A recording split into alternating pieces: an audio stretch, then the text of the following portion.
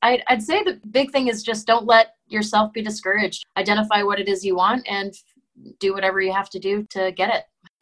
Are you a real estate investor looking to sharpen your skills or a newbie looking to become one? You're in the right place. Welcome to Where Should I Invest? Real Estate Investing in Canada with your host, Sarah Larbi.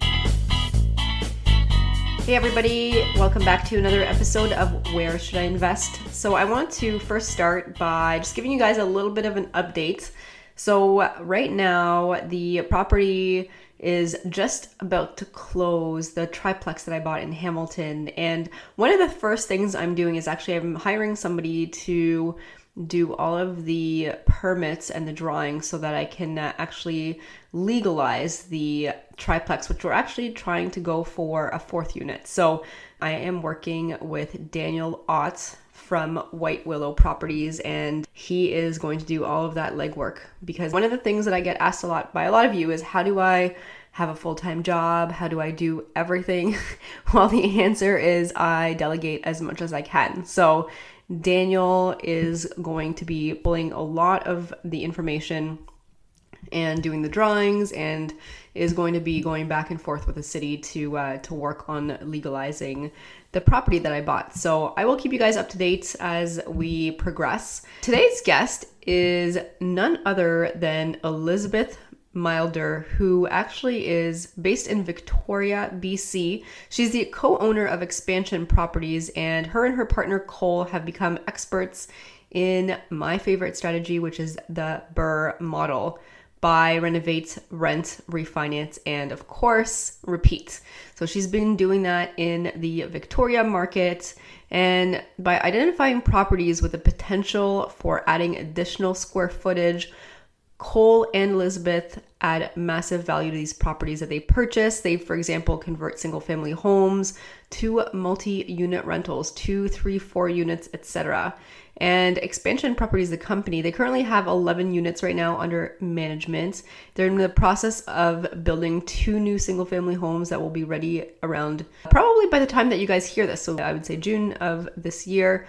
And she has a passion for entrepreneurialism and a desire to encourage other women to realize the power of real estate investing. Because it is true, like, it still is a fairly male-dominated industry. I think it's changing, but it is still male-dominated. But Elizabeth, she's recently started a vlog, which is actually awesome, and it's really great, guys. Check it out. It's Queens of Expansion.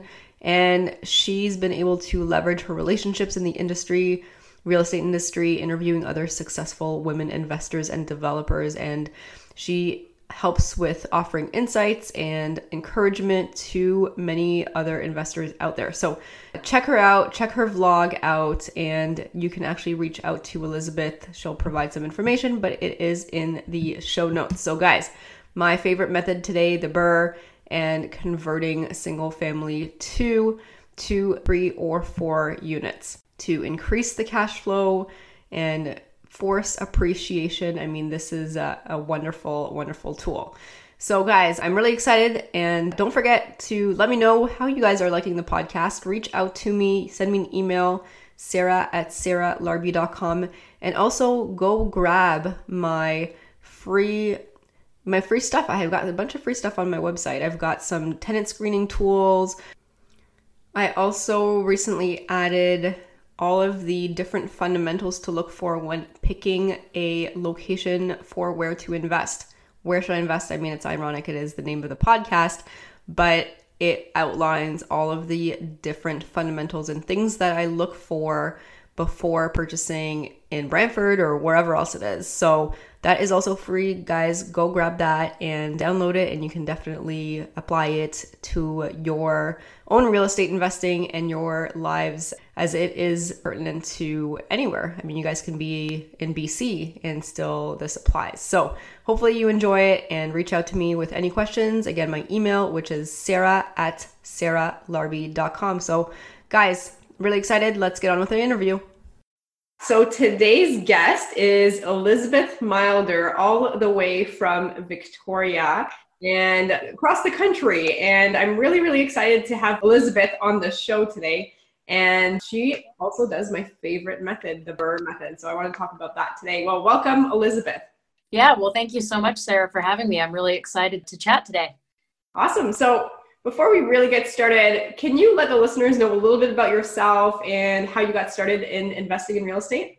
Yeah, for sure. So I have kind of a varied past, I guess. My family is actually involved in real estate investing, though that didn't happen until kind of later on in life for me. It's not anything that I grew up with or anything like that. But in addition to that, it was really the push from my partner. My partner and I started investing together about 5 years ago now. And when I say partner, my partner Cole, he's my business partner, but he's also my partner. Okay. He's my fiance now but yeah, so we started dating, and he had actually essentially he had bought a condo and had built some equity in that condo, sold that, and bought a single family house and put a suite in it. So he already had kind of that hands-on experience of doing the whole quote unquote house hacking. And it was really through that kind of exposure with him.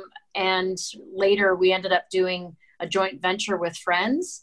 And it was kind of the mix of those two things that really saw a change in me. Like, that's the point that I started to see the value in real estate investing. And then from there, we decided to do a major renovation. That was the first of the major renovations that we did. And from that point on, I was hooked. Really, through the process of redesigning a property, I kind of fell in love with that whole kind of design process and being there for the before and after. And I guess the rest is history, so to speak. Amazing. So how many years have you been investing now? It's been about, I guess it's about 6 years now. Okay. Yeah. So what does your portfolio consist of? Like, what kind of renovations, what kind of properties have you renovated? I think you do a lot of singles to converting into duplexes, triplexes, etc. Yeah, that's kind of our thing. So I guess two things that kind of set us apart more or less. We do character conversions, which some other people do too. That's not necessarily a big deal. But I guess the big thing for us is that we look for properties that have square footage potential. So the last couple of projects that we've done, we actually dug last 3 projects we've done, we dug the basements out. So in addition to taking single family homes and turning them into multi-units, like you said, we are actually digging down the basement and creating a whole another floor of square footage. And in this case, a whole nother unit, essentially. Yeah, so our portfolio now, we've done one each of those over the last couple of years. And then the house, so our project that we did last year, we took essentially a single family, turned it into 4 units. The project before that, very similar, but we went from single family to 3 units. And then the project before that, it was kind of a little bit different. We did a house lift and then re-poured the foundation and put a suite down below. And that's actually the house that we live in now. Okay. And we're in the process. We've done a couple of joint ventures too, where we did pretty significant renovations again, but then sold. And right now we're in the process of building 2 new single family homes with suites. And that's first for us. It's our first time building new. Wow. Okay. So lots of questions that I have. So how did you decide that strategy? There's a lot of people that are probably wondering, there's tons of strategies. Which one do I pick? And so what are some of the benefits of doing the types of strategies that you're doing and the BRRRR and conversions like that? Yeah, well, the big thing with the conversions, so the way that rules are right now in Victoria, if we say we found that, we'll use the last project that we did, it's a house on Begbie Street actually. So that project that we did on Begbie, if we had bought that property and wanted to, say, knock the house down to build something new, because it was only a single family home, we would only be able to rebuild that property as a single family. But under the house conversion regulations in Victoria, there are some parameters that establish whether or not you can actually go through that process of turning it into multi-units. But following those house conversion guidelines, you're actually allowed to do that and take a single family to multi-units. So it's kind of a no-brainer when it comes to, I guess, settling on that as a method, because it just means that you're able to maximize the rent essentially, mm-hmm. and the number of units in a property.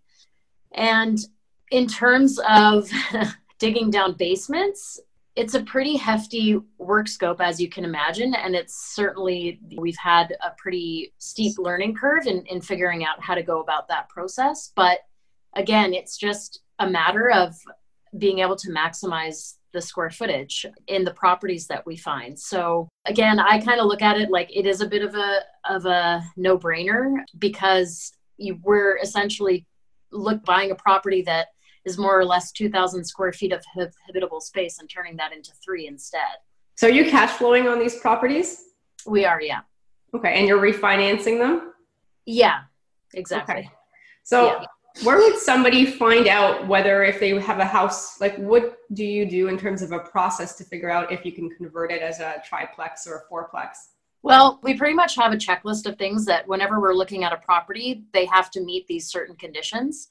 And again, it's just based on what the house conversion regulation stipulates. So for instance, they have to be built before 1920. They have to have a certain number of square footage. We've identified in Victoria, because of the rents that you can get and that kind of thing, we look at a minimum of 3 to 4 units.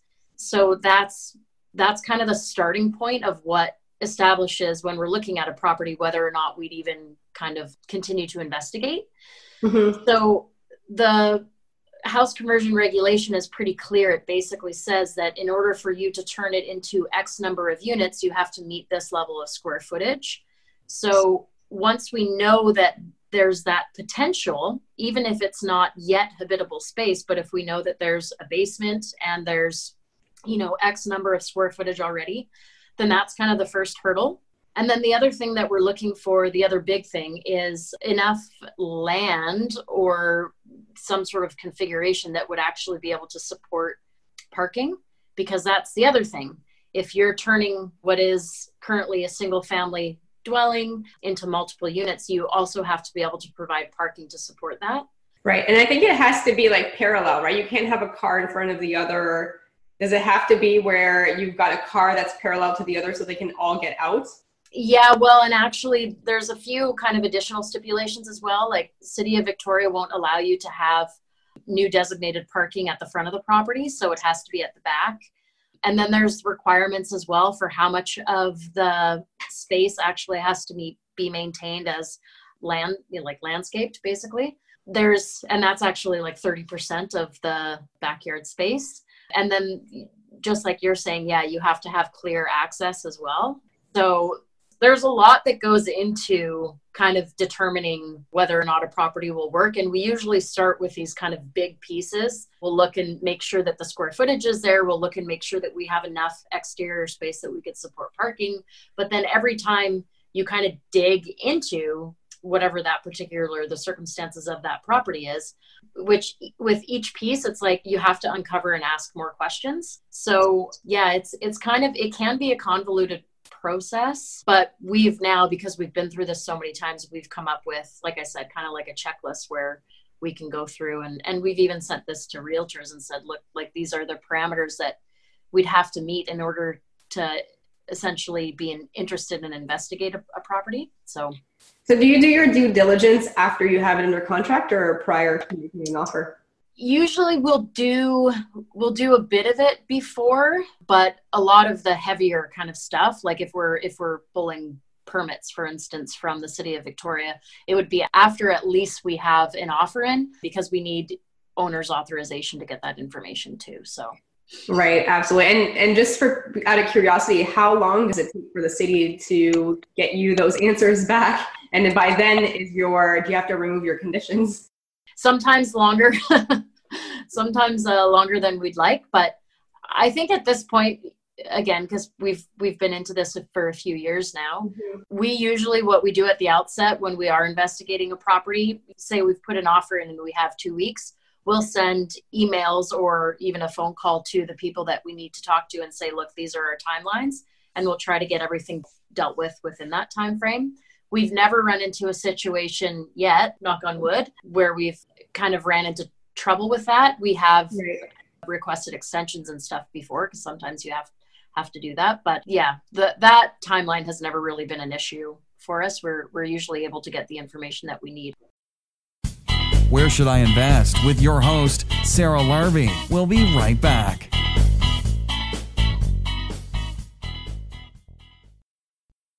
guys, I just wanted to take a quick moment and pause the podcast interview here because I wanted to introduce you to Dalia Barsoom of Streetwise Mortgages. I am a big believer, as you guys probably have heard, work with a mortgage broker. They are going to help you scale.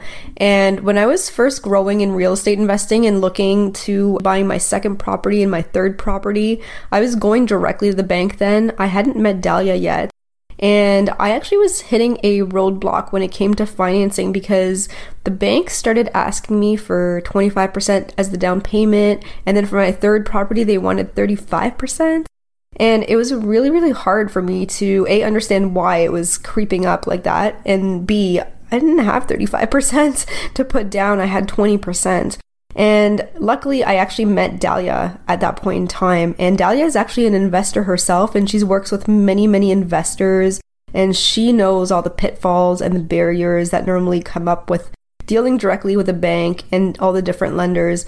And Dalia was actually able to not just find me proper alternatives, but I've got 9 properties now and I'm still able to get financing with A lenders, and it allows me to be able to scale up without hitting the financing wall. And so she's been a tremendous help. So the other thing I really, really enjoy is Dalia also does a free goals analysis. So if you go to either my website or her website, streetwisemortgages.com, mention the podcast and ask for the free goals analysis. It was a game changer for me, and it allowed me to actually understand what I needed to do, how many properties I was going to get because of the cash flow that I was looking for. If you guys wanted to reach out to Dalia, you can reach out to her by email, which is info@streetwisemortgages.com, or you can actually reach out to her on the website at streetwisemortgages.com and then just go to the contact section. And you can also call her at 1-800-208-6255. Thanks for listening, and back to the show. Back to the show. Where should I invest? Real estate investing in Canada with your host, Sarah Larvey. Okay. All right. Good. So it sounds like you mentioned your realtor. You've got to have a good team of people in place to be able to be successful doing something like that. So who would you say are your key people on your team that are just integral to your success? Oh my God, so many. We have a real estate agent that we heavily depend on. We've got a phenomenal accountant. We've got a great real estate lawyer. I mean, really, there's so many now. Even when it comes to our projects, we have a complete fleet of trades that we depend on and that we've used from kind of project to project, year to year. And that has been invaluable, especially in the market as it is in Victoria. Construction has been so rampant over the last few years that I don't know if you guys have struggled with the same in Ontario, but our trades are so busy that sometimes it's impossible even just to get a quote. So that has been hugely beneficial, is the fact that we have those relationships established and we're able to depend, on these guys, and they show up when we ask, and they get us quote backs when we need them and that kind of thing. But I know that's a challenge for a lot of people kind of starting out. Right. I mean, you keep them busy, right? So they stay with you, you finish one project, you put them on another. That's one thing though, it could make or break your deal if you've got the wrong contractor doing the project. And so what are some of the things that somebody wants to do or should be doing ahead of time to hire that right contractor? I'd say really what we've used kind of to our benefit is really the whole word of mouth. There's pretty much every one of the contractors that we've used has been recommended by someone else. And we go off of what their experience was with whatever that project, was that they had them that hired on, asking those questions like, do they show up when they say they're going to? Are they on budget? Have you had to haggle over invoicing and that kind of thing? So really it's been a lot of word of mouth. I think that probably is the best piece of advice that I could offer to someone is be wary of just hiring someone out of the blue and not getting some sort of kind of recommendation or review. We have had a couple of situations like that where we've hired a contractor off of like Use Victoria or something like that. And nothing that's been majorly catastrophic, but a couple of situations that went awry. And so we kind of learned from that. So, okay. Yeah. Are you still getting 3 quotes, or are you just getting your regular main contractors to give you a quote on each project? Yeah, there's a few things, like it kind of depends on circumstances, I guess, but usually with, I don't know, every 12 months to 18 months, we're double checking prices. Okay. And yeah, we'll get two or three quotes, even if it's someone that we go back to, just to make sure that that their numbers are still kind of within reality. Yeah, no, absolutely. That makes sense. I mean, definitely having a good team in place is very crucial. Now, you mentioned joint ventures in the beginning and working with others. Can you tell us a little bit more about that? Yeah, so we did one joint venture that was kind of, I guess, more your standard joint venture, in the sense that we had a contract and all that kind of stuff. And that was with friends of ours. And we're in the process actually of trying to get another one off the ground with some more other friends of ours, another couple. And what can I say about that? Cole and I have been pretty fortunate. We both had pretty high paying jobs that allowed us the opportunity to qualify for the projects that we've done so far. So everything up to this point, we own ourselves. But now we're getting to a position that, like anyone does, you start running out of principal, you start running out of mortgage qualifying. So now we're kind of open to this prospect of doing joint ventures in a buy and hold scenario, which we've never actually done before. So bit of a learning experience for us. But again, we rely on a lot of those professionals that I mentioned before, like our real estate agent and accountant and real estate lawyer and that kind of thing to guide us. Mm-hmm. Sorry, I kind of went off on a tangent there. I don't know if that answers your question. No, it's perfect. So your joint ventures now, I mean, I'm in a similar boat as you. I mean, I still have some money and I still have some financing ability, but it definitely gets harder as you acquire more and you're holding more. And so obviously you've got a lot of experience now. Are you going to be more the active partner and then somebody else is going to be the money partner and financing partner? Is that how you're structuring it? Yeah, that's how we'd structure it. Yeah. Okay. So it's standard with a joint venture agreement and that kind of stuff. Yeah, exactly. Standard, I guess, in the sense, the way that we approach joint venture, this was actually taught to us by Russell Westcott. He's a real estate coach, and he's done a lot of investing himself, and he's a speaker and all this kind of stuff. Yeah, he was actually just on my podcast. We just aired his episode. Oh, really?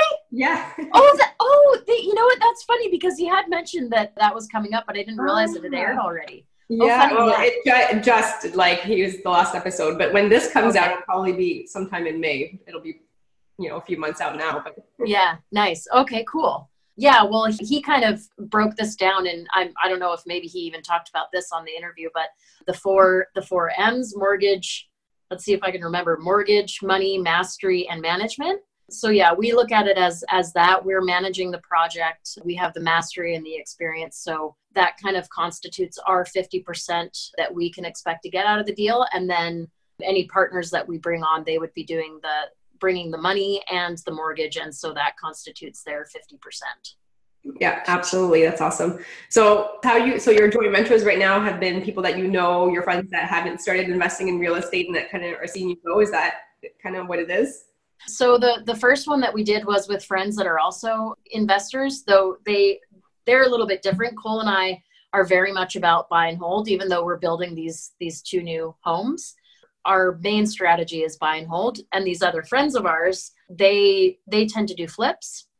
So we did a flip project with them. And these new joint venture partners that we're looking at doing a project with, they have actually rental properties themselves, but they don't have the experience with doing a major renovation, and they see what we've done with our properties and see the value that we bring to it. And so they actually approached us and asked about the possibility of us working together. So yeah, it's kind of funny how that came about. It wasn't really something that we were pursuing actively. So yeah, it's funny how those things kind of happen, but. Yeah, no, absolutely. I mean, at some point, everyone's going to be doing joint ventures. So this is what I say when people go to networking events or meet others, they're not your competition. They're probably going to be some type of partner or mentor or mentee at some point. So, it's important to help each other out. Yeah. Especially in the real estate industry is so small. It is. I mean, it really is. I feel like everyone kind of knows each other in some extent and capacity. So yeah, for sure. Branding and your reputation definitely is everything. Oh yeah, big time. So in terms of financing and scaling up, and you mentioned your mortgage broker, what are some things to consider when hiring or working with a mortgage broker? I guess for the projects that we've been doing, because I guess one of the things that we've employed that has worked really to our advantage is we use construction draw mortgages for these renovations that we do. So most people have heard of like where you get a mortgage that mortgage plus improvements. Yeah. So it's similar to that, but just on a much larger scale. So for instance, our last project that we did, the renovation cost was about $425,000. So it's, like I said, similar to that purchase plus improvements, but just for a larger dollar amount. And I guess what's a little bit different with that too is you actually have to, at the outset, you submit a budget, and they basically release money going through the project based on the percentage that they identify to completion. And anyways, to get back to the question that you asked, for us, the very first thing is finding really just someone who has experience with actually doing those construction draw mortgages, because there's not a lot of mortgage brokers out there that do. And then from there, it's going through the process of actually finding the offer that's kind of most competitive in terms of what the interest rate is, what the terms are, the ease of getting money released and how they go about that assessment process. Yeah, we depend on the expertise of the broker.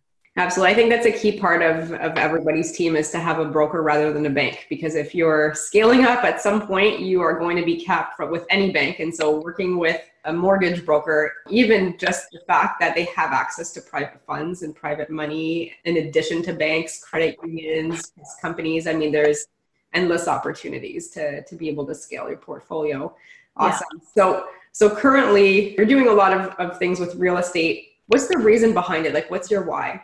Well, Cole and I it's a little bit different. Well, yeah, a little bit different. I don't know. Mine is multifold, I guess. The big thing for me is having some permanence. That's one of the things that I love so much about real estate is it is such a permanent thing. And there's incredible longevity that can come from that. Beyond, like, we imagine that the properties that we have will own for decades, and hopefully we'll be passing on to our kids. That means a lot to me, being able to offer that to our future children and having something that's more or less like in stone that represents work that we've done and that kind of more or less holds our name. It's something I'm really proud of, taking these really pretty dilapidated homes and making them beautiful again. And because we're going through and using that house conversion regulation, these houses they're character homes in Victoria. So they have a lot of value outside of even just providing homes and shelter for people. They have a lot of cultural value in Victoria because they're such old properties. And the properties, the last few projects that we've done, there are really cool stories behind them too. So there's all that's tied into that, the kind of the permanence piece for me. And then it's also having the freedom and the ability to do something that really drives me. I have a full-time job and I'm super thankful for my career, but it doesn't hold the same sort of, how do I say this? I don't know. It doesn't offer the same excitement to me that real estate does. I really like the process of starting a project and seeing a tired property and making it new and beautiful. Mm-hmm. And the design and everything through that. That's something that I've learned through the years that I'm actually good at too. So there's that piece as well. It's something that I can excel at.